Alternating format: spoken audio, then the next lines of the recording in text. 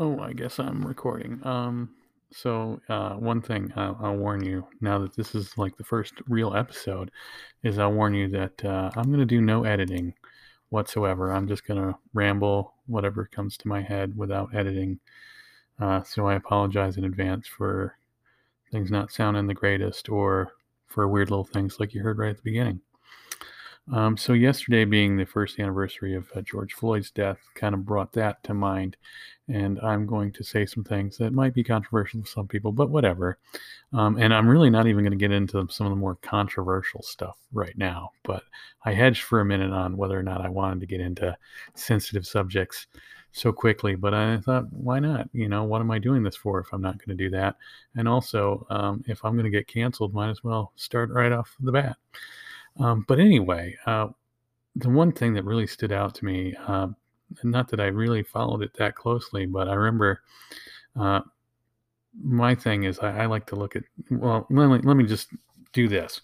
Never mind all the weird little tangents I was about to go down. One thing that stood out to me from that trial was how it made me miss military life.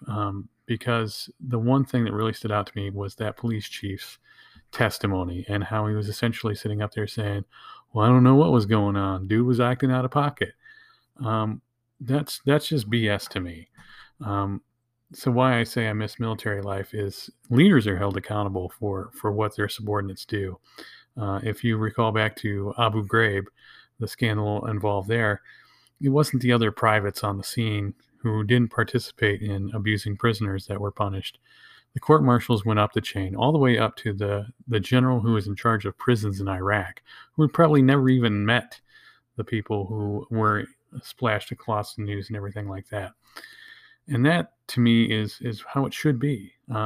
So for a police chief who had someone die in police custody on his watch to just sit there and say he, didn't understand that what was happening was out of pocket. Plus the federal indictment, which was recently released. Uh, the officer involved, I forget his name actually, was indicted for a similar incident that happened in 2017. So clearly, this wasn't something brand new that should have been a surprise to anybody that this kind of thing was happening. So no matter how you feel about it, this was clearly something that was not completely abnormal behavior. And so for a leader to sit up and say that, well, that shouldn't have gone on, and that's not how we train, and what have you, is just completely, I don't know, that's unacceptable to me. So if there's one thing I would like to see in terms of people being held accountable, is not the other officers on the scene who, I mean, they didn't know what was going on. Some of them were barely on the job. But to see how leaders are not being held accountable for what has gone on, because just no matter how you feel about the incident, the fact that somebody died um, during this event, that says there's something wrong happening. So no matter what you think the actual cause of death was, clearly something didn't go right. And so either there's a lack of training or there's a lack of proper supervision, and that falls on the leaders all the way up to the top, all the way up to that chief who said he didn't think that was, or he was shocked by what he saw in that video and that that's not how they train and that officer was not behaving appropriately. Well, chief, that falls on you, and that's something that he should be held accountable for. And so here you hear me kind of rambling on and just getting in the flow of things, and that's my controversial opinion for the day.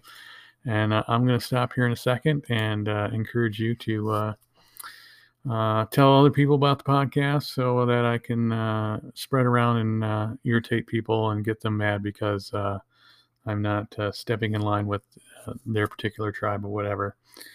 And before I get into any more tangents, I'm just going to stop now. Have a good day.